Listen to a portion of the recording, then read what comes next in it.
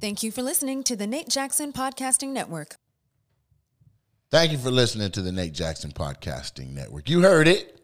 And thank you for joining the Super Funny Comedy Club podcast, where we have national headliners who come through town, rip the crowds of Tacoma, the city of destiny, and then they come upstairs and leave their mark on comedy forever in the podcast studio with myself, or if someone else is hosting them. Without further ado, our special guest for today is a comedy legend all the way from Tuscaloosa, Alabama. I'd like to introduce y'all to Steve Brown.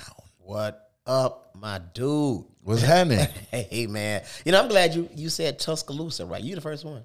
Said Tuscaloosa, Alabama, right? Well, yeah, because that's where the, Roll Tide and all that is Roll from. Tide all day. My mama from Mobile, Alabama. Oh, okay. Well, yeah, that makes her official. That makes you official then. You So official. listen, man, this isn't gonna be a regular podcast. This we gonna go Down through there. let's get deeper. Let's make it happen. Hey, whatever comes up, comes out. Let's make it happen. All right, well, I'm talking about who raised me, and I know that you were raised by your grandparents. Tell me a little bit about that as a jit. The late elder Frank and Lucille McMullen. Lucille McMullen. I was raised by a pastor and a pastor's wife in Kojic. That's Church of God in Christ. That's one of them churches where you go Sunday morning, get out there Wednesday evening. A lot of denim dresses, too. Everything. Throwing chicken, all types of stuff. Throwing chicken. Everything. That's Okay. What, yeah. So, yeah, and it was a really strict church. And as a matter of fact, I was in church once. I was 7 years old, and I went to sleep. I woke up. I was 12. We were still in church. So that's the type of church we deal with. That's the type of church I dealt with. And but it was cool, man. I learned a lot, man. You know, and I'm here today because of them, man. Because they really instill discipline and structure and just careful planning. And I mean, if it wasn't for them, I don't know where I'd be today. So I dedicate everything to them. So I similarly was. My parents were there for my rearing, but they are older. Like my dad was 40 when I was born. Okay, they're still getting it in. They're like grandparent parents is what I call them. So you Right. like granddaddy, daddy. You know, you my daddy. You like a granddaddy. You know what I mean? So they up at parent teacher conferences and people are like, your grandmother's here. I'm like, don't do that. That's my mother. But when you talk about discipline and them instilling certain things, there's a generation of I'll say fuckery that Right. gets skipped because young parents are trying to figure it out. Yeah. And they grown. Right. Ain't no figuring that out. So for you, was it similar? And then who was a disciplinarian? Which one of them was funny? Both of them Okay. were disciplinarian. If I got my ass whipped by my grandma, might as well go and stay ready because my granddad gonna give it to me too. So that's how I was raised. The whole house beat your ass. Uncles over there. If you got in trouble, uncles, aunties, whoever's available and got a belt or a switch, that's who beat your ass. That's just what it was. Everybody. Everybody. They ganged up, tag team. So that's what it was. But actually, my grandmother, she was funny. She used to see a lot of weird shit while she was whipping me and all that. But definitely, it was my grandmother. Like what? Man, I can't think right off. But Take your time. Yeah, We going deeper. Take your time. We going deeper. Asking me questions. Do you know why I'm doing this to you? Why she's beating your ass mercifully? You know what I'm saying? Right. Like, no, but I wish you would stop. So just all types of crazy stuff, man. But definitely, man. And she would just use bits of sarcasm while she's doing it and afterwards. Asking me how I feel and they're like, bitch, what you mean? How you just damn near killed me? So definitely stuff like that, man. But like I said, man, I learned a lot from it, man. And I wish those parents like that were still around. I really do. Okay. I'll tell you.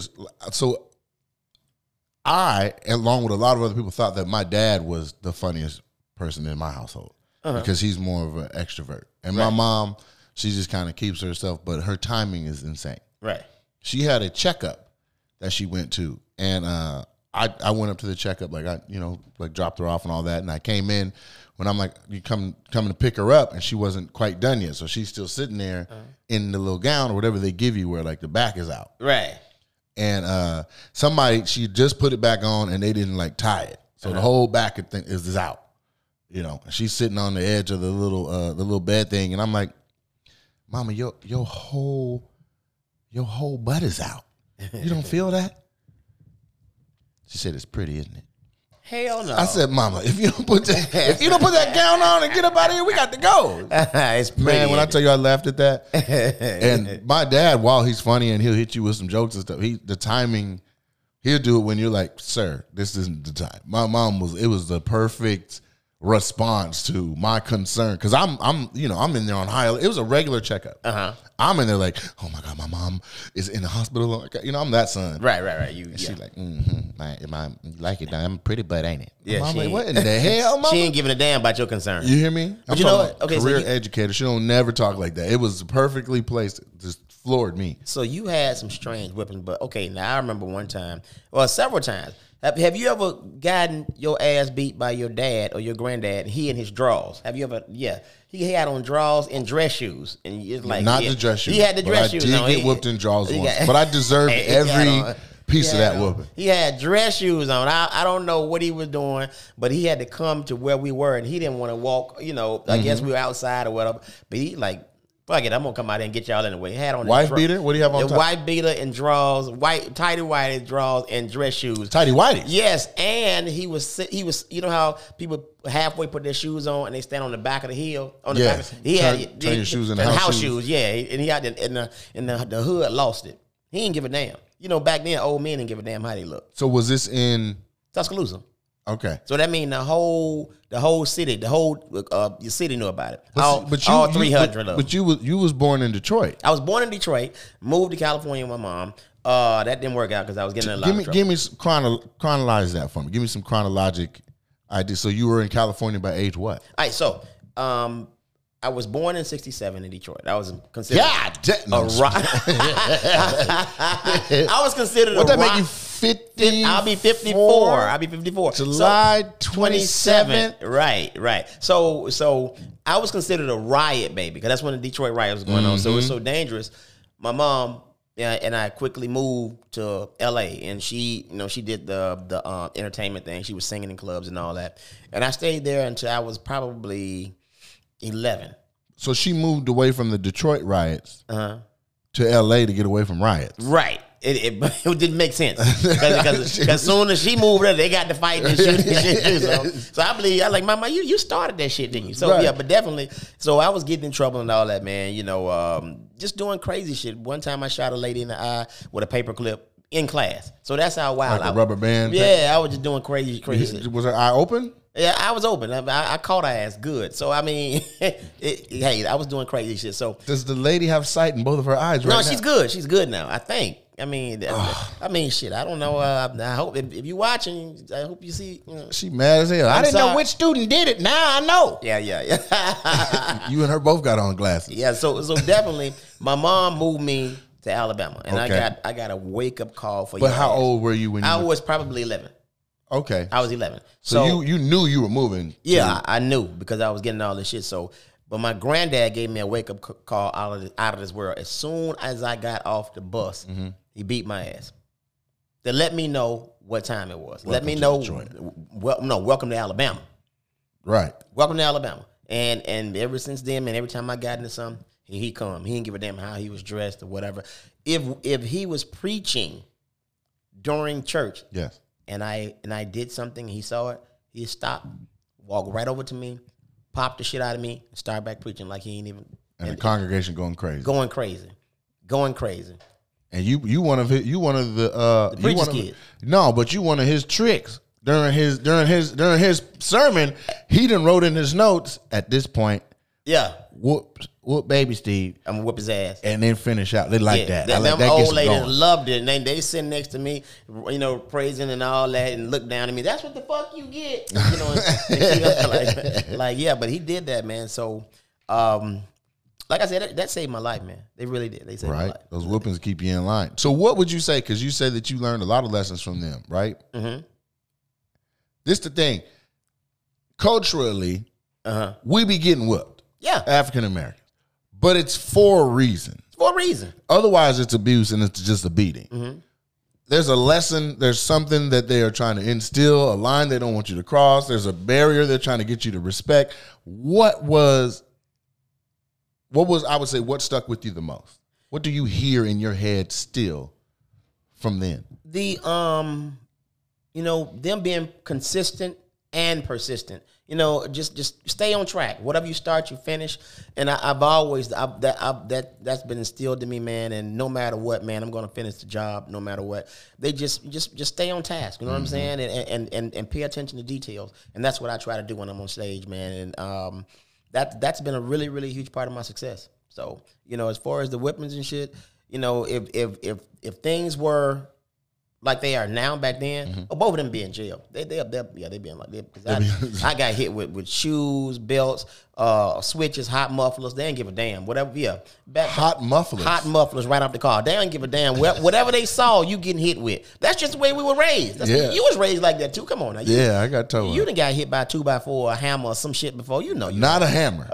Well, the back of it. Yeah, I've been woe out. Yeah. Ooh, man, I remember one time. This didn't even happen to me. This is the worst whooping I ever seen. There was these two brothers, George and Kenneth Brown, and they was always play roughhousing too much. And they would get off. They would wrestle on the bus and wrestle when they. I mean, you would literally see like a pot, like just dust all in there. They was always fighting. Right. These two brothers, they wouldn't fight nobody else. It would just be against each other. Kenneth Tooth got knocked out or something one day off the bus, and his dad was out of town, and so then I come. The next day, I go over there to hang out with them. He's up there smiling with his little tooth missing. Look what George did and all that. And I remember his dad came in off the road and came and hugged his sons and saw the tooth was knocked out. And he said, "What happened?" He said, "George knocked my tooth out. It's no big deal, Daddy." Daddy was not playing this. This was his adult tooth. There wasn't no kid tooth. Oh, wow. All right. So Dad is like, yeah. You don't understand what you just did to yourself. Right. He put on a Nike sweat wristband. And then put George's hand through the wristband and held him by the wrist and whipped him in a circle. Wow. And what was crazy to me was George had seen it before.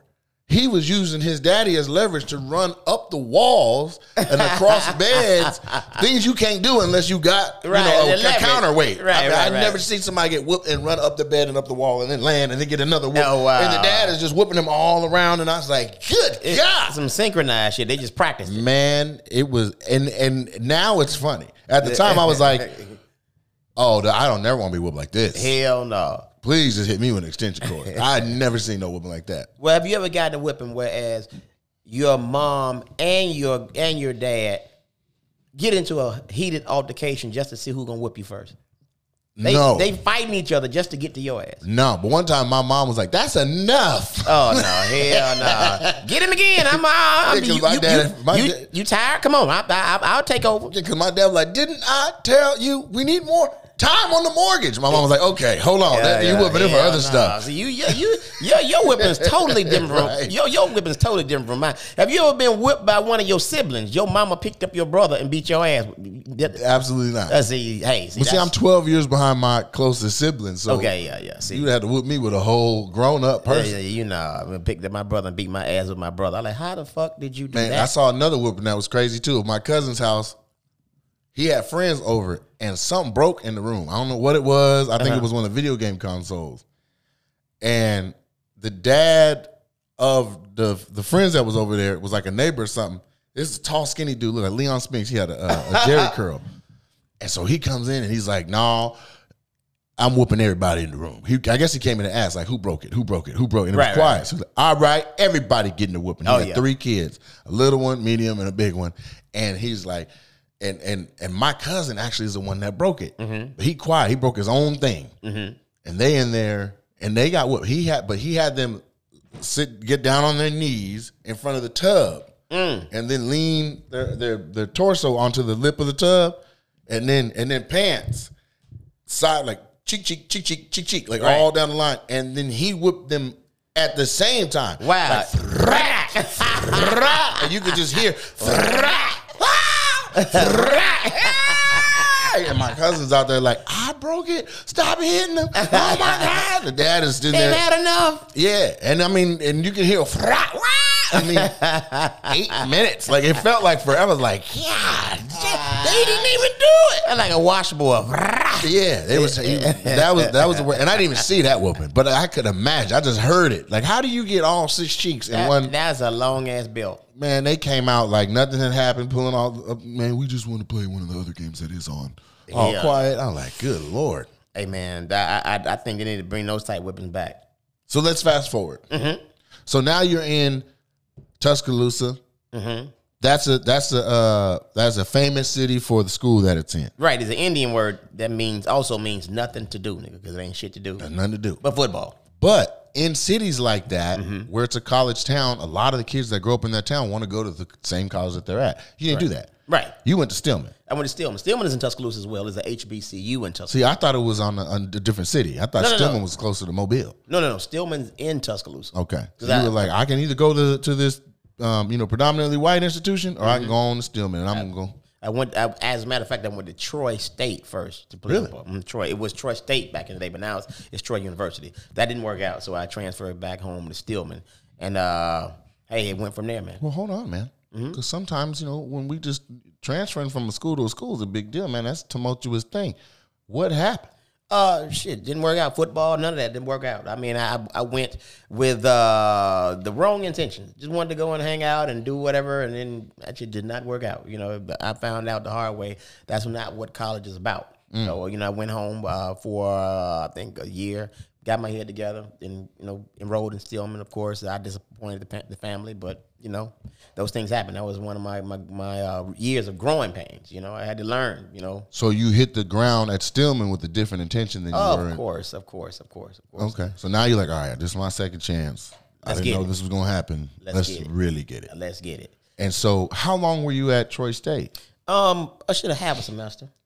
So you made it 6 months. I made it 6 months. Then went home for a year. Then came back to Stillman. Right. And in that second semester of your freshman year, you start doing stand-up. Yeah.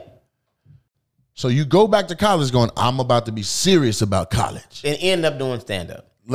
Hosting all the step shows. 8 weeks parties, after you're there. Everything. So tell me how that happens. Man, you know what? I want to know on the level of like, how do they trust you with the step show? Hey, man, you know what? What were you doing on the yard? I was always the livest dude anyway, just because I love just having fun, just being out there, just doing my thing. And they just like, hey, dude, you ought to host the step shows. I'm like, okay, cool, no problem. So started doing it, got really good at it, started hosting step shows at other schools, did the statewide Greek shows. I mean, my name really grew with doing step shows. Right. So when because I would add comedy in between, trying stuff and all that, and it started working out. And, I think we were hosting a homecoming step show and a comedy show. And Ricky Smiley showed up. He was the comic. And he saw me. He was like, hey, man, you know what? You ought to try this comedy thing. I'm like, for real, me? Wait. Yeah. Ricky said that? Ricky Smiley said, yeah, man, you ought to try this comedy thing. I'm like, cool. No BS. That's what's up. I don't see that. I swear to God. All right. We're gonna get deeper. I didn't see it either, but it happened. I'm gonna say my interaction with Ricky Smiley. I just don't see him. Man, let me tell you, uplifting a college student, telling them that they should keep going. Dude. Maybe he just maybe he was so young and so fresh that he was like, I can give some advice to him. You know what? I think that when he told me that, I think it was like a dare or something like that. Like, you know what? You ought to start doing comedy. But he never had an idea that I was going to take him up on it. So now, I'm going all over the place, Ricky Smiley, working for free, getting my chops up. I mean, all over the place. Right. I was just excited to be doing it. Right. And eventually I became his opener. Wow. I became his opener. And when I graduated, I got a good job or whatever and this and that. He gave me this story. Man, yeah, you my opener. We gonna make it big. We gonna do all this. Cool. It was me, Doug Williams. I don't know if you heard of Ray Ray. No. He passed away like probably 10 years ago. Ray Russell, really good guy. Him and Rick Smiley. And I was working at this place called Toyota Rent-A-Car. Okay. I would rent the cars And sometimes I get them for free because my boss was so cool. He saw my vision. Right. Like, man, y'all need a car. Go ahead. Right. Go ahead. We were driving everywhere, dog, from Alabama, Oklahoma. I mean, everywhere. Wow. You know, me being the driver because I'm the new jack. And it's just so I can get on shows. And I mean, things. And the car full. It's you, Ricky, Ray, and Doug Williams. Yeah, just rolling, you know. And I'm thinking I'm living a life, but I'm not getting paid. Mm-hmm. You know, and eventually I started getting paid or whatever. Long story short, I started picking up in the comedy business. Started getting better on stage or whatever. Next thing I know, I'm getting kicked off shows. Now I go to him. I'm like, dude, it's me and my son. We got this 1-bedroom apartment, and this is my only source of income. And what's up? Oh man, I talk to the promoter. You know how they do. I talk to him, see what's going on. But not knowing what I know now, you're the headliner, so you get to choose who you want on your show. So got kicked off the shows or whatever. A lot of other things happened. Later on in my career, I talked to these same promoters, and I found out it was him that was kicking me off these shows. Yeah, so I was going to say. It was kicking me. Now, I'll let me preface what I'm about to say with I'm a Rickey Smiley fan in regards to what this brother can do with the microphone and like what he does when it's showtime. Right. My God. I mean, I've seen him tear down. I'm not just talking about like what we all saw on Comic View. I'm talking about he came and did the Showware Center, and it was just incredible. It was a theater venue, and he was doing stuff like getting off the stage and standing on the speakers and getting closer to the crowd and doing the bass guitar. Like, it was fantastic. I was on the same show, had a stellar set, came up to him after as a young comic and also fraternity member. Not just a set, a stellar set. Stellar. It wasn't just. It was the Showware Center. It was 4,000 people, and I ripped it up. People were like, "Where was the opener from?" Like, it was like that. Like, from here. Right. That was what the response. Right. And so then I get off stage, and I would go straight to Ricky. Ricky, oh my God, I'm such a fan, man. You are doing it. I've been following you since the prank tapes. I've been following you since, you know what I mean? Man, I was a little boy, and Rickey Smiley was, and he was like, yeah, listen, man, what you need is a tagline that can go on a shirt. Yeah. And walked off. And I was like, no, brother, we supposed to go on tour. We supposed to start a future together. Hold on, did he hit you with the, yeah? Yeah, that's what you got to do.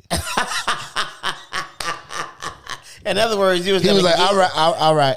Yeah. He might as well be like, I'm Rickey Smiley. Good night. Like, that's how he did. Yeah. I was like, wow. That's how we're doing the, damn. Yeah, and for ladies and gentlemen, for y'all that don't know that, means get the fuck on. Basically. And now let's get your ass out my face. Let me give Ricky some grace and say, okay, maybe I was that young of a comic, or I was feeling myself, or whatever material I said worked for me at that point in my career. But as an OG looking at that, you're like, you got something, but it ain't enough for me to. Here's a gym, nigga. Right.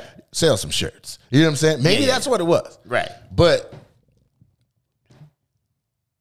the disposition that it comes from. Right. That you have to already be set in to then tell somebody that who is looking at you just shiny-eyed. Yeah. I'm ready talking to go. Puss in Boots, asking Shrek for something. Yeah. Just, it's you. Right. And he turned around and just pat you on the head like, get your little ass to put the fuck up back. Yeah. I said, wow. Wow. He told you to get the fuck on with one word. The lesson I learned was, if that happens to me, handle it just a little bit more finesse, a little bit more. I care about you. Give me some. I care about you. Can I get some give a fuck? Yeah. You know what I'm saying? Give me a handshake. With all that said, if Ricky's like, I'm gonna come to your club, dog, we gonna talk about. I'm gonna give him real. We gonna do it. All right, let's make it happen. I'm gonna be like, hey, I don't know if you remember. Oh my God. But he gonna look at you like, yeah. Right. I mean, get the fuck on again. No, we're gonna do a podcast. I'm gonna be like, let me tell you why you's a bitch. No, I'm just nah. But invite me in. You want it on that one? What? Yeah, 3-hour long podcast. It's gonna go long that day. Hey man, but hey, shout out to Ricky, man. He's doing his thing, man. And I don't have any bad blood, man. I'm doing my thing, he's doing his, and we're gonna keep it moving. Word. That's it. And I'm honest and forthright. So I just shoot the shit about the experiences that I had. And keep it moving. And if I don't talk about them, people don't know I had them. I sit in here day after day with my assistant and interns, and the stuff they talk about, I'm like, that's the homie, and that's the homie, and that's the homie. Right. You know Jesus and Mero? I'm like, yeah. What about? I guess people give you the grace that they, as far as they could see. Can see, right. Not knowing what really is. And I'm not in here tooting my horn and be like, right. Like, it has to organically come up for me to be like, yeah, so I was at that. Yeah, I was there. I know my experience. Yeah. So speaking of experiences, I want to know 2 of the most surreal things that comedy has allowed in your life. Number one, it's allowed me to create my own scholarship fund. Okay. When I say surreal, I mean like, so you create the fund and then the moment is like you're at that graduation. Right. And you're like, wow. Yeah. Like I need 2 of them. Let me see. Take your time. We're going deep. You sound like somebody in church.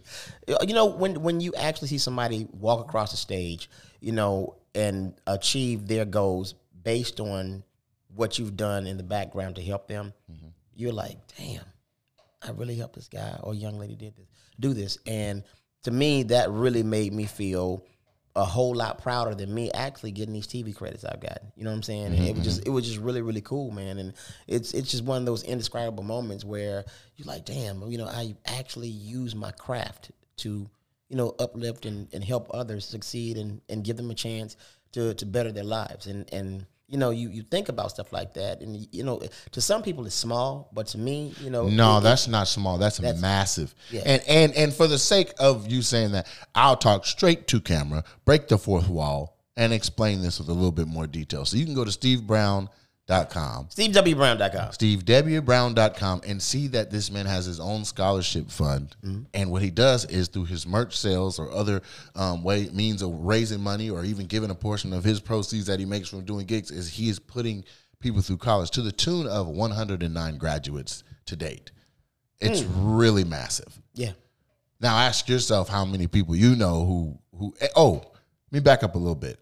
It's not, oh, we found a high school senior with wonderful grades and we're just going to, you know, pay their way. No, this is somebody who's a senior who could graduate if they had the finances to finish out school. And we bridged that gap, and they walk. Like, that is a huge testament to the size of your heart and, you know, and that fourth principle as a cue. And you know what, dog? Let me say this too. You know, and sometimes it's not about how you start. It's about how you finish. And you know, you have a lot of scholarships that are helping people start. Yep. But you never have, you see very few to none that's going to actually help you finish. And I'm like, you know what? Let me be on the back end, and let me help these people see it through. You know what I mean? Yeah. So that's what the Steve Brown Scholarship Fund is about, and it's doing well, man. You know, I raised a couple of funds last night right here at your club, man. So we're gonna keep it moving. Dope. Second surreal moment. But this I want to be. You were somewhere where you're like, I cannot believe my thoughts, ideas, and just this stupid shit I'm saying on stages put me physically here. Def Jam. I did Def Jam. You thought about that hard and long? Because that was a pretty quick answer. Dude, let me tell you something. I did Def Jam. And this particular episode didn't air because I didn't have any representation. Went in there, Steve Harvey was the host. So you know how long ago that was. He was the host. And I did my set, got a standing O. And after he got off stage, you know, he walked up to me. You know, I'm like, oh, Steve Harvey, it's you. Oh, man. He was like, look, let me tell you something. With your stage presence, you know, with those jokes and your energy, you're gonna be big in this industry. You're gonna be big in this industry. Hadn't happened yet. Steve, you just goddamn lie. But listen, let me tell you something. That made me, I almost fucking melted. I'm gonna tell you what I did now. It was like probably where we shot Def Jam, it was probably like 3 miles from our hotel. We got limos to the venue and back. Dude, after he told me that, ran home. I ran all the way to my hotel, called my mom crying on the phone. Mom, Steve Harvey said I was gonna make it. He saw my set and he loved it and this and that. Dude, that was like, I mean, I felt like I was in heaven, man. I felt like I had already made it, dog. When I got back to Tuscaloosa, man, you couldn't talk to me. Why? I felt like I made it. Just Like, messing with you. Steve talked to me, and I was deaf after that.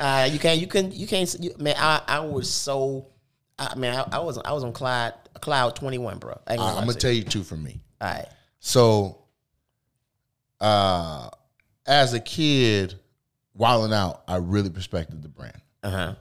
I still do, but as a kid, like I was literally, if it was stand up, I probably watch Ricky Smiley, or prank tapes. I listened probably to Ricky Smiley. When it came to what was on TV, Wildin' Out was just fascinating to me. I'm talking about Cat Williams, Spanky Hayes, like back when it first started, right? When the comics, when everything didn't rhyme, right. When you could just come out and be hilarious, right? And it was just like a bunch of loose, talented cannons, and they're just trying to capture it all with 12 cameras. Right. That's when I was like, wow.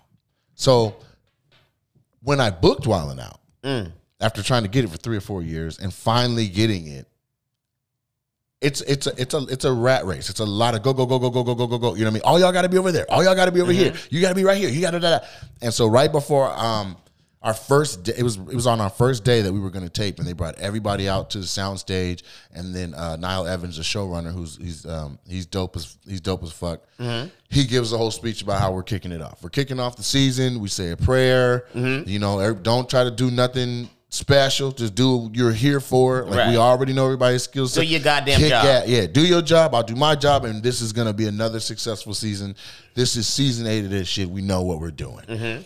Everybody kick ass. Y'all come together and you know say we got this on, or whatever we said. You know what I'm saying? Right. You know, Nick is like, make him say incredible. I'm like, no. Yeah. So we do, hip hooray it. You know what I'm saying? Right, and then right after that, everybody's boom, they're gone. Some people going to go to the smoking area. Other people going to go get a cocktail. Other people going to just go sit. Other people going to just go clear their mind.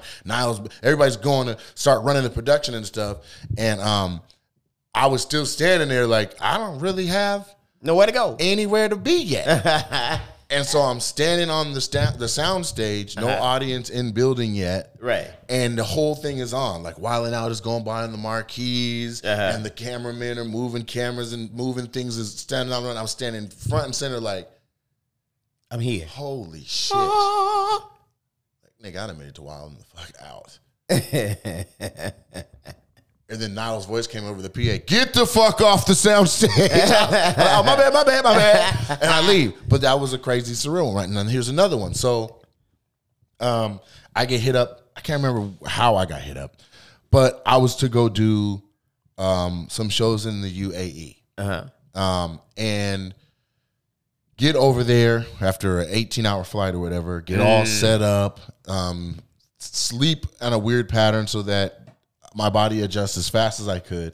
And then I did a show in what was like a industrial park in a shoe store. Oh, wow. It was packed though. I mean, it was like a high-end shoe store. Right. And shoe stores are really wide open. It really is a good place for a show because all the shoes on the wall. Right. They just had all the chairs in there, and I did maybe 120 people. Right. And it was a great time. So after we go to this restaurant, and I don't know where it was, but I do know it was near the Burj Khalifa, the tallest building on earth. Okay. And we weren't up high. We were down low, and we sat down to eat. And you go across these. It's like you go into a restaurant, and then it opens up into like a patio courtyard kind of situation. And there's like a lazy lagoon river kind of thing out there. Okay. It's nighttime. Everything is lit with candles. There's rich white people everywhere. I'm talking like they look like they're Swiss, German, just like wearing Daisy rich Duke and short, white. just rich and white. Rich and white. Wearing Toms, but they're not Toms. They're whatever they are from their country. Thomases. Yeah. Just money is exuding. And everybody's got, crystal things with ice in it and champagne, and they're all popping by. Like these people were spending inheritances. Rich. Okay. And we get sat down, and first of all, I'm the only we're only black people there. It's me, the promoter, and then 3 UAE, like people from, I don't know what you call it, Dubaians. And you went rich. Absolutely not. Right. But they know, like, oh, that's an African American. Like, I'm wearing Nike or whatever. They know that's African American. If he's here, he's someone of influence. Right. Because this is a very long way away from slavery. Well, he's working. No, because all of the workers, the working class in Dubai is all Filipinos. So they know you're not working. Right. And like, and you can be at this place with us, and I'm the guy that designs Audis or whatever. He's someone. I just don't know who he is. And they're literally like, the waitress is like, excuse me, they want to know what you do. They want to know who you are. Oh, wow. Right. So You whispering back to the waitress. but I sit down at the table, and so there's like a little, it's not a bridge. It's like like those little ones. Like people may have it over a goldfish pond. Right. We go over that, and they sit us at this table that's in the center of this whole courtyard restaurant. We're surrounded by, it looked like the UN, like like where they vote. Right. And we're at the like spotlight seat or whatever. And I'm sitting there, and all these people are looking at us, and that was that wasn't really the surreal moment. The surreal moment was, I was like, huh, and I looked down, and under the water was lit by these little, like, say, goldfish pond lights. Right. And a tortoise, like this long, just gracefully swims under us. And I watched it, and then it went under the thing, it went under us, and it came up the other side, and it stopped. And then its little head popped up, and it spun around, and it was just like, it was looking at me. What the fuck you doing here? And then it went back, and it was gone. And I was like, how did stand-up comedy get me here? Like A peaceful ass tortoise. sitting, like a big ass. This is a desert. This tortoise don't even know where it's at. Right. Like, it shouldn't be there. I shouldn't be there. And I'm just like, this is nuts. Like, jokes. Like, I'm a fat kid from Lacey. You know what I'm saying? Like, I should not be in Dubai. And you're surrounded by rich people and tortoises. And it's just it's a testament to what is gonna happen. Right. But it was wildly surreal. Hey, man. Yeah, I feel that. Speaking of Wildin' Out, man, so what do you think Wildin' Out has done for comedy? No, I'm interviewing you. So instead of surreal moments, you're not gonna flip it. I got this. So what I want to know is, right? This is what I want to know. I tried it. Yeah. So let's say if there's a spectrum, right? And surreal is like a mind-blowing, it's a mind-boggling experience. Positive. What is something that happened where you were like, I can't believe this shit is happening to me? Not the positive tip. The negative shit. I mean, I don't want to get too negative, but I want to know, like, what where you were like, I can't even believe for what I've done and who I am, what I've been through, and all the whoopings I took, that this is where I'm at. Of course, the guy running on stage. I could not believe that shit. Oh, Steve. I couldn't believe it. I don't have to ask you about that? No, why? You just tell me? Oh, my God. Yes. All right, well, let me tell you what I thought happened. All right, go ahead. Let me tell you what you thought happened. You on stage at a show in a venue, it is packed, you rocking. Right. Somebody heckles, you lay into them, and you give them the wrath of your granddaddy whooping your ass, but verbal lashing. The man can't take it. So he jumps on the stage because he don't got no jokes to get back at you. He's like, well, I'm going to touch him up. They don't have enough security. It's running wild. And this is when the camera starts filming that everyone sees the video. Right. And so now you got a guy on stage throwing a stool, swinging a mic stand. Everything. Trying to do everything. And you're agile, mobile, and hostile. You're staying out of the reach of everything. Rhyming. Yeah, bars. And you're staying out of reach of everything. And then they finally coerce this man off stage out into the lobby of this comedy club, and then he comes back inside the show with his shirt off, looking for more smoke. Hey, it happened, bro. It happened, and it all happened because you didn't know how to deal with a heckler. Now that's what it looked like on the video. That's what it looked like. Could you tell me what it was? Yeah, cool. First of all, am I right? No, you're totally wrong. Oh. You're totally wrong. Okay. All right, so now you saw me perform several times. Yes. All right, and you saw. I don't know if you saw that I had a heckler, a white lady. And You talking about? I've seen you perform in life. Yeah, I mean, I've been following your career since you had dreads. Oh, don't do that. Okay, so So you followed my career until I had the one dread that was hanging on like You a had the clip-on Stevie tie. Wonder? Right, I had to look one dread. You had that Stevie Wonder? That little clip-on tie. One sneeze and it was out of there. It was out of there. I woke up one morning, that bitch was on my pillow. But look, all right, so you saw me. Did you see me last night? I don't know. I know you're the owner. You're doing your thing or whatever. Okay, you saw. I don't know if you saw. I had a white heckler or whatever, like white lady, and I was like, okay, ma'am, let me do this and this and that. That's how I am. I don't. Yeah, but white women don't be respecting the black comics' request for them to be quiet. So Yeah. you did that, and I followed up with the if you don't be quiet, I'm gonna kick you out. The man's working up there. Oh, okay. Well, see, that's what it was. I don't want to be kicked out. They don't want to be embarrassed. Oh, no. Okay. Yeah. So anyway, I'm doing my show. It was a club in Columbia, South Carolina called the Comedy House. Comedy House. The Comedy House. Columbia, yes. South Carolina. Oh, yeah, right. Columbia. And doing my thing, enjoying myself. Now, this guy, he was only in like the second row. And when I tell you he was so into the fucking show, he was laughing his ass off. No problems. He didn't say anything to me. I didn't say anything to him. Later on during my show, he just stands up and starts looking into space like, for no reason. He just stares off. Just stares off. You know How he look? just crazy. You know. I'll do it one more time. I want to make sure the camera angle hits. Just Zoom in. Maybe he had something in his mind. He did this a couple of times. look at this camera right here. All right, all right. But take the glasses off, and then we both look at the same All time. right, you ready? You ready? I'm ready. All Let's right, go. Let's go. He shifted a little bit right there. No, I'm still. Like still. All right, there we go. All right, so then what happened? All right.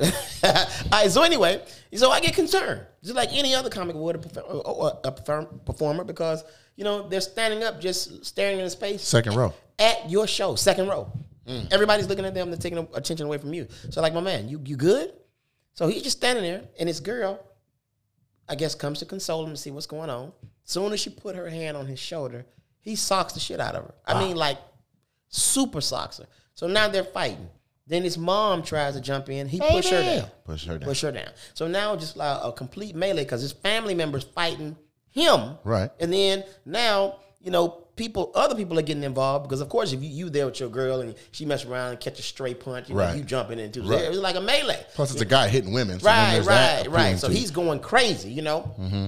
So I'm sitting there like, ain't this a bitch? This is crazy. I mean, are they gonna stop this shit? Or am I gonna get to finish my show? Right. So in the midst of all this, we make eye contact.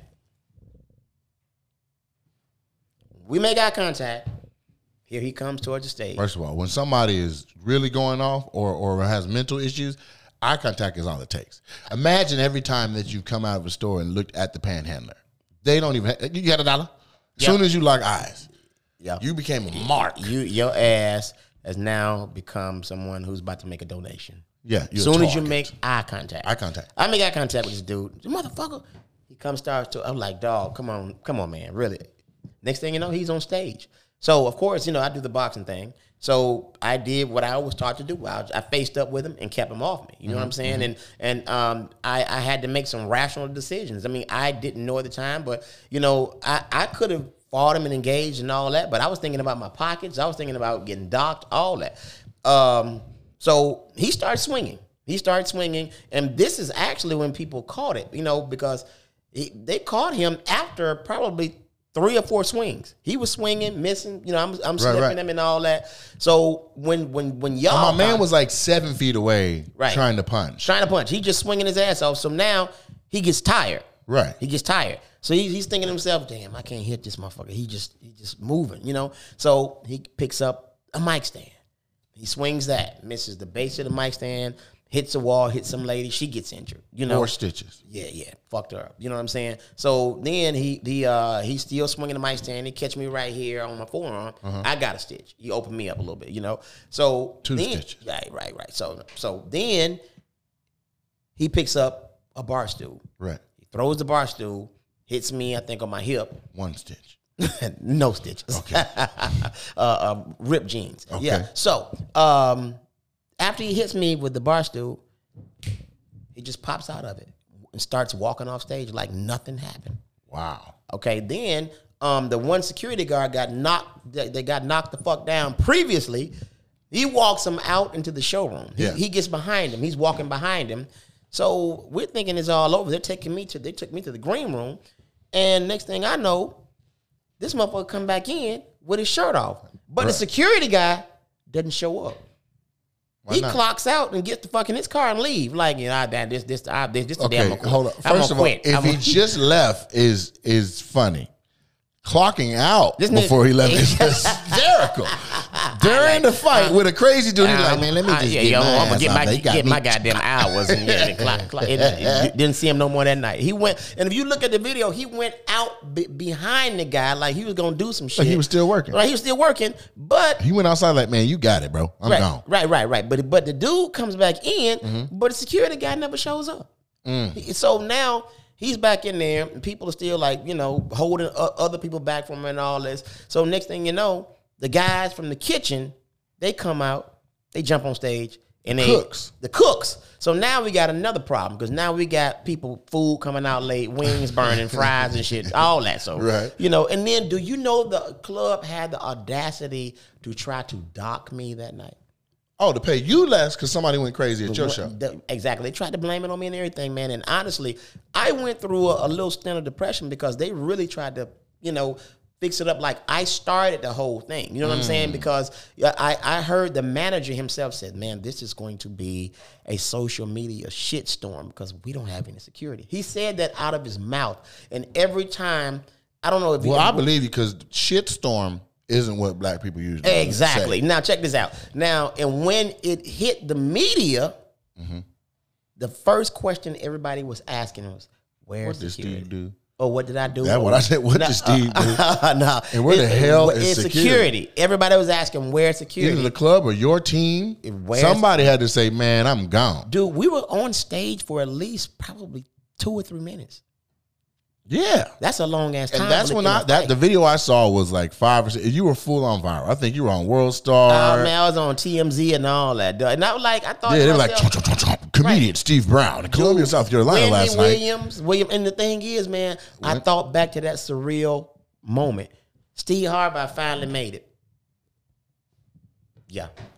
That's what you thought back to? I thought now, I'm gonna be honest with you. I don't think that's what you channeled. Hell no. Because when he was trying to hit you, I saw a kid getting out of range of his granddaddy belt. Oh, man, yeah. Them whoopings kept you from taking an ass whooping that night. Dude, let me tell you something, man. Because you can't afford to whoop him, even though you able to. Exactly, because I don't know what type of shit I would have gotten into. You know what I'm saying? Gunplay. So the thing is, man, I just kept him in front of me, but kept him off me. You know what I'm saying?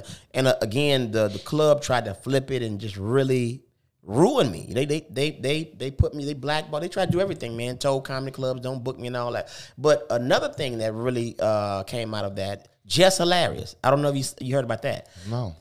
The club owner, Gary Abdo, who was good friends. Gary owned Columbia. No, he owns the Atlanta Comedy Theater. Right. But he was good friends with the guy Peter who runs it. I like Gary. Right. Okay. So Are we good with Gary? Gary's okay. But Gary's a businessman. You know, you know how the business He gonna is. do a deal. He gonna do a deal. So anyway, at this time, Gary was managing Just Hilarious. Now, Okay. I go to the hospital that night. I leave that morning. All right, on my way home, I'm getting all types of phone calls. Man, you know, Just Hilarious is going in on you on social media, saying you started to fight. This is what you get, and this and that, and this and this and that, and this and that. Come to find out, now I never met Just Hilarious. Come to find out, Peter made a deal with Gary. And Gary got Jess to do that since she was so hot on social media. I'll try to so in other words, to make everybody think that I was at fault. Oh, if Just Hilarious said it and she's going in on you. And so Peter owns the Columbia. No, Peter was the manager. Peter was the one that said shitstorm. Shitstorm, but And was like, hey, Gary, do me a favor. right, and they already concocted it while I was at the hospital. Now, is that hearsay? No, that's the no say. How did you get from watching it, piecing that together to, all right, this is actual facts. Like This is was facts. Conspiracy to ruin me. How did you get, like, who came to you with the, look, this is what happened? Bro, I tell you, I put it to you like this. One of the bros knew somebody that knew Just Hilarious, and she said what she was told to do to a good friend of hers who was a boyfriend of one of the bros. Wait. A boyfriend of one of the bros? No, the girlfriend. The bruh's a boyfriend. Yeah, Gotcha. I'm sorry. I don't want to put that bullshit out there. So so it got back to me. I got the call personally. So I'm like, because I was wondering, like, why would this girl attack me and I don't even know her? So it was. She tried to make the public think that I started it, and I got what was coming to me. I'm always fucking with somebody. I'm always doing this and this and that. I ain't no real comic and this and that. Now Jess Hilarious is telling me this. So the Steve Brown and me, I retaliated, and we went back and forth for a minute, and she finally gave up because she didn't know I had so much perseverance. I'm like, bitch, you're not gonna win. I'm sorry. So we did that, and she went away, and we kept it moving. And so I met Jess a few times. She's always been cool. Yeah.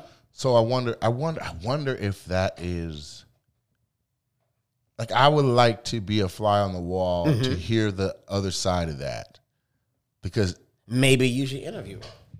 I'll have to, but it just sounds like she was put up to it.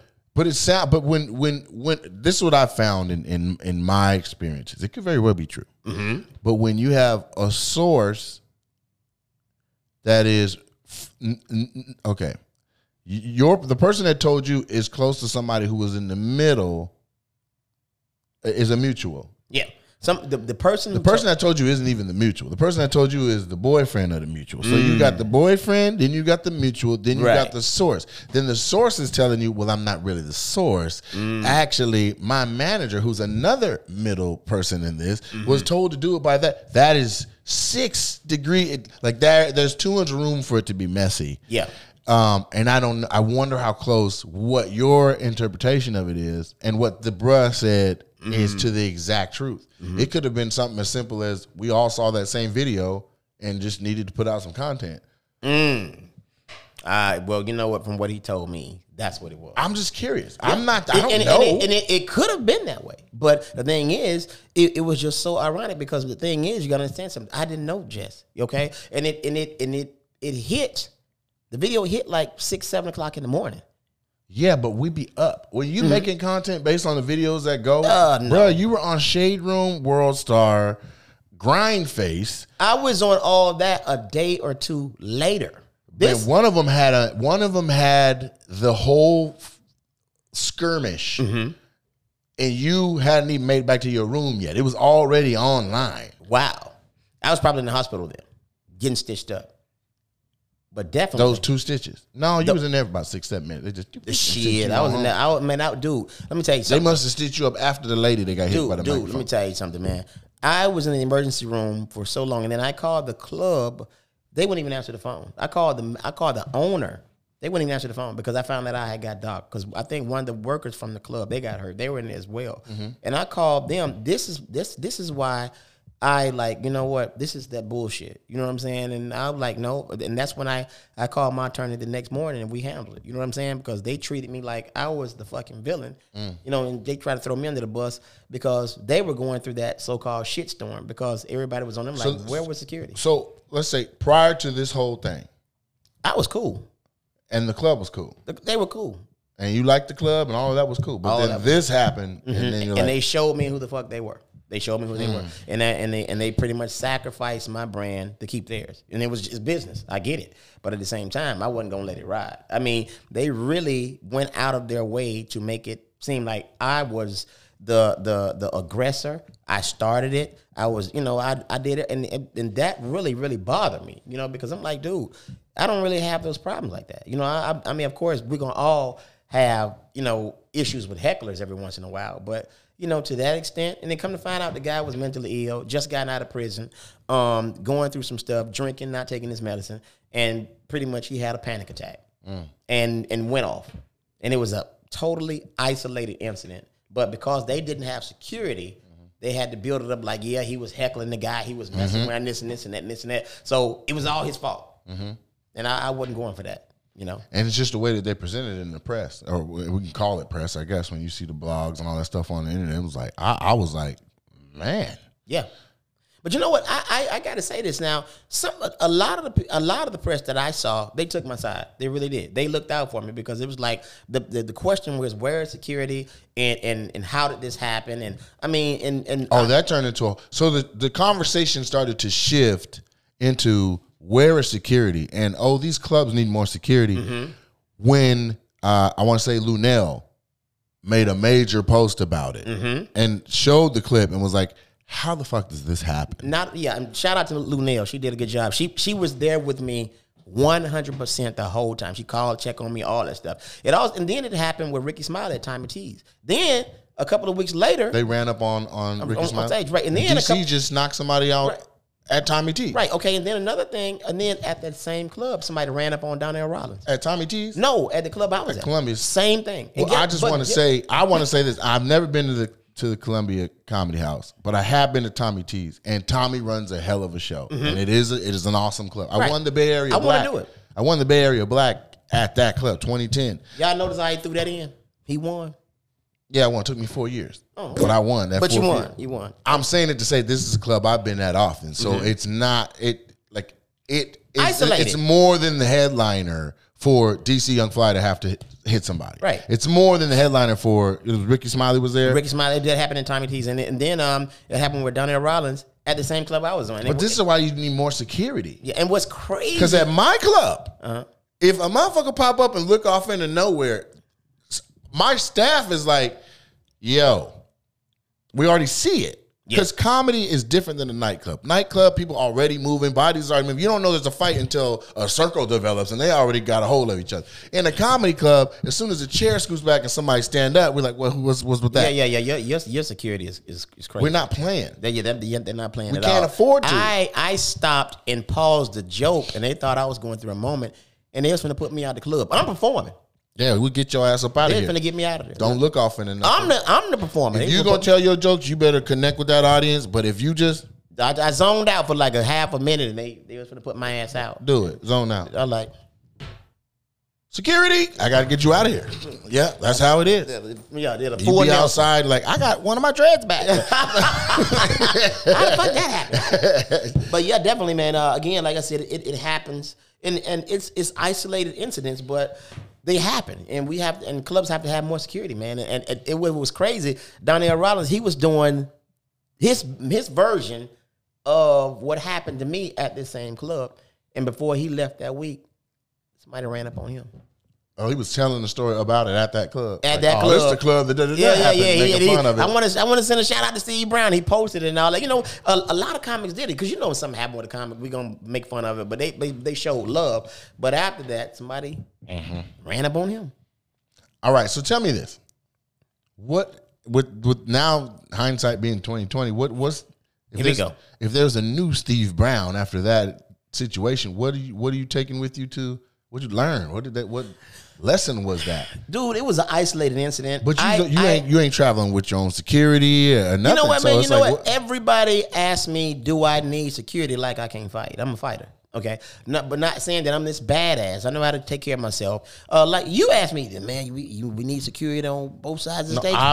I was legitimately fucking with you. I was like, for fucking what? You here. You the bros. You ain't gonna let shit happen. I was like, yeah, I'm gonna have security on the ramp and the stairs for your set. Do you know how I looked at you when you said that? I'm like, what the fuck are you? Yeah, because you only been in the car 10 minutes. You were like, come on, bruh. Like, goddamn. We talked and then we were in a traffic jam. The next 20 minutes of the traffic jam was like, let me tell you the other side of that, motherfucker. But no, man, I it doesn't bother me at all, man. I still don't take security. If somebody offers security and want to, of course I'd be like, cool, no problem. But the thing is, man, with my shows, people are so entertained. I don't even think they even think about no bullshit like that. That part. I mean, because you know what I do. You know how I handle myself on stage, and I like to keep. And let me just stop down and say, let me just say, right? Oh, like, shit. I don't genuinely interrupt my guests too much. Yeah, you do. No. Only when it is absolutely poignant to what's going on. Because there's people watching this podcast and you have not been exposed to what Steve Brown does on stage. Steve Brown, here we go, is in the top percentile, if not the number one comic for laughs per minute. And I'm not talking about chuckles. I'm not talking about laughs from your throat. I'm talking about laughs from your abdomen and your soul. People were laughing so hard last night. The first show was light. I mean... light. Like, yeah, my family. 38 to 50 people were in there. My family. And 38 to 50 people gave him a standing ovation.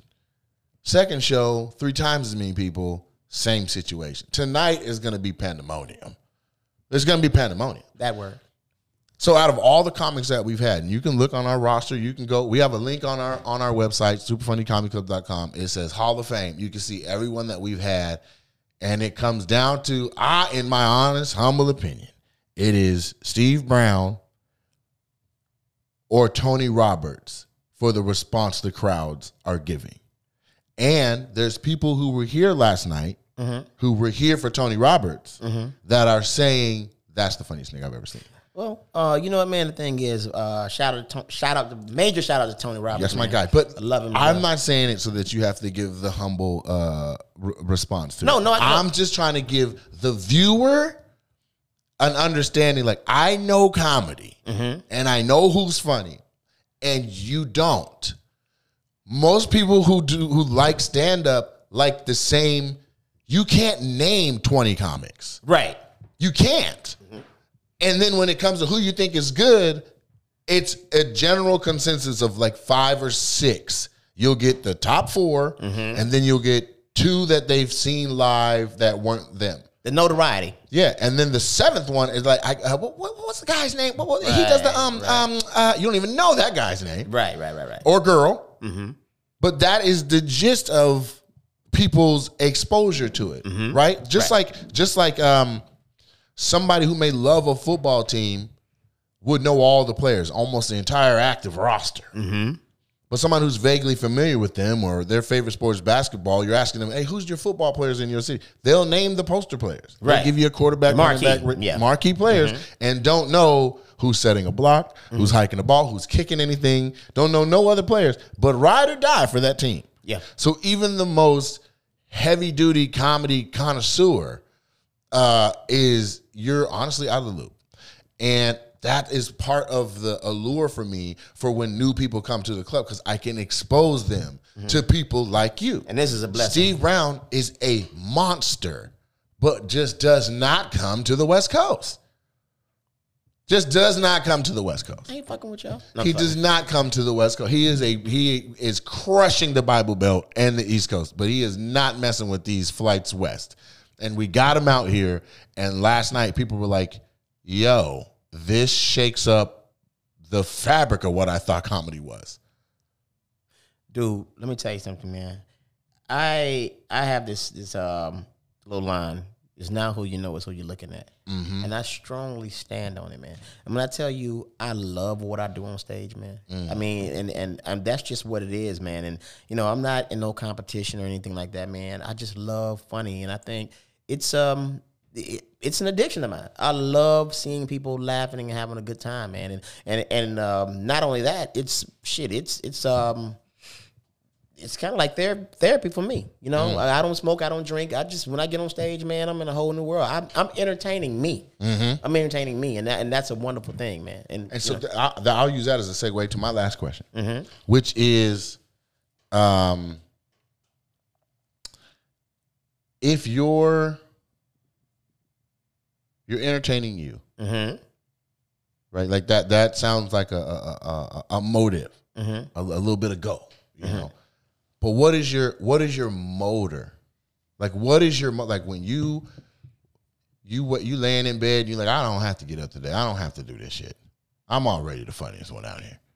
What pushes you? Is it something innate in you that says, I'm so good at this that I have to show the people my greatness? Dude, is it a child somewhere? Was it your grandma's dying wish? Like, what is your motive? My motive, man, is like, dude, I deserve to be in a higher place in this comedy business. And my thing is, my motive is, I'm gonna if I'm not, you know, among the Wall of Fame or whatever, I'm gonna show them why I should be. You know what I'm saying? I love doing what I do, man, and it's just one of those things, man. Because there are so many other comics out there, man, that are great at what they do, and they don't get the notoriety. Nobody knows who they are. And my thing is, I'm just working on me, man. I wake up every day thinking of ways on how to get better on stage and just be a better all-around performer. And that's what it is. And now I think people are starting to take notice, and I thank God for that. I thank my grandparents for that. I think just my motor inside, man. I'm just motivated. You know what I'm saying? I always have been, you know? So That's me. When you come to a Steve Brown show, expect to see a whole lot of funny shit, a lot of fun, a lot of self-enjoyment, all that. You're going to see it. Yeah. That's what I bring to the table. And I try to, push it onto my audience. Give them a great, energetic, laughing-ass experience. I'm going to give these motherfuckers an experience. That's just what it is. That's what it is. Whether you see me fighting somebody or making them laugh, you're going to get an experience. All right, with that said, tell these wonderful people who, one, are watching live or are watching, watching this in playback later, where they can find you, what's next. What's next, man? I do this podcast. It's called the Yeah We Talk Like This show with myself, Lav Love, comedian JJ, who just recently played the club. Yeah, JJ and Jen Thomas, and it's phenomenal, man. It's growing, so y'all can check it out. Also, you can follow me on social media, Comic Steve Brown on Twitter and Instagram. One word, Comic Steve Brown. And on Facebook, all things Steve Brown. So just working on that, man, doing a lot of traveling, taking a lot of dates, man, and just working on self, and I'm going to try to get out to the West Coast more and catch some of these auditions and grow my brand out here as well, You got to come. But right now, I'm here at the Super Funny Comedy Club. Right. Don't miss me this weekend, people. Don't miss me. Trust me. Don't miss me. Yeah, don't miss them. Some of y'all just blocking your own blessing. I ain't even got some free tickets, man. You go to the link in the Comedy Club's Instagram, at Super Funny Comedy Club. Click the link in the bio. The top link on that link tree says free tickets to Steve Brown. Click that. Fill it out. Your name will be on will call at the door. And you can see one of the greatest comics alive for free. Now, when he come back, you can see one of the greatest comics alive for some bread. Some real bread. But this is going to be your walk around tasting of everything at Costco. This is your taste test. This is Costco. You're in the food court at the mall and they give you that delicious succulent piece of chicken on the toothpick. That's what this is. Yeah. And then when he come back, because we building this, he got to build his West Coast presence. It's also I demand it that you build your West Coast presence. Because the people who are on the Hall of Fame, the people who go down in history as the greatest comics alive, they did. And so this coast has been exposed to them, and that's what they know. So it's on you to expose them to you and your brand. Otherwise, we can't even be mad at the people. You can't. Because you're not, you know what I mean? The internet is powerful, but when you are this good on stage, that's your strength. Yeah. So let's play to your strength. Brother, I appreciate that. I appreciate the uplift. Yeah, man. Y'all come get this, people. Come get it. I'm here. So make sure you follow the club. It's Super Funny Comedy Club on Instagram, also on Facebook, and then that's also on the World Wide Web, superfunnycomedyclub.com. And for my specific stuff, it's Mr. Nate Jackson on Instagram, NateJacksonComedy.com. And I have Cleveland Improv coming up, and I also have they're calling it the Island Takeover, where I'm going to be in Hawaii, and we're gonna have some fun with that. Also, a lot of energy is going to go into two things in the next few weeks. One is either a writing class or the business of comedy class for young comics in this area, and even some veterans who are trying to figure out how to put a couple of last touches together. And then the second thing is going to be,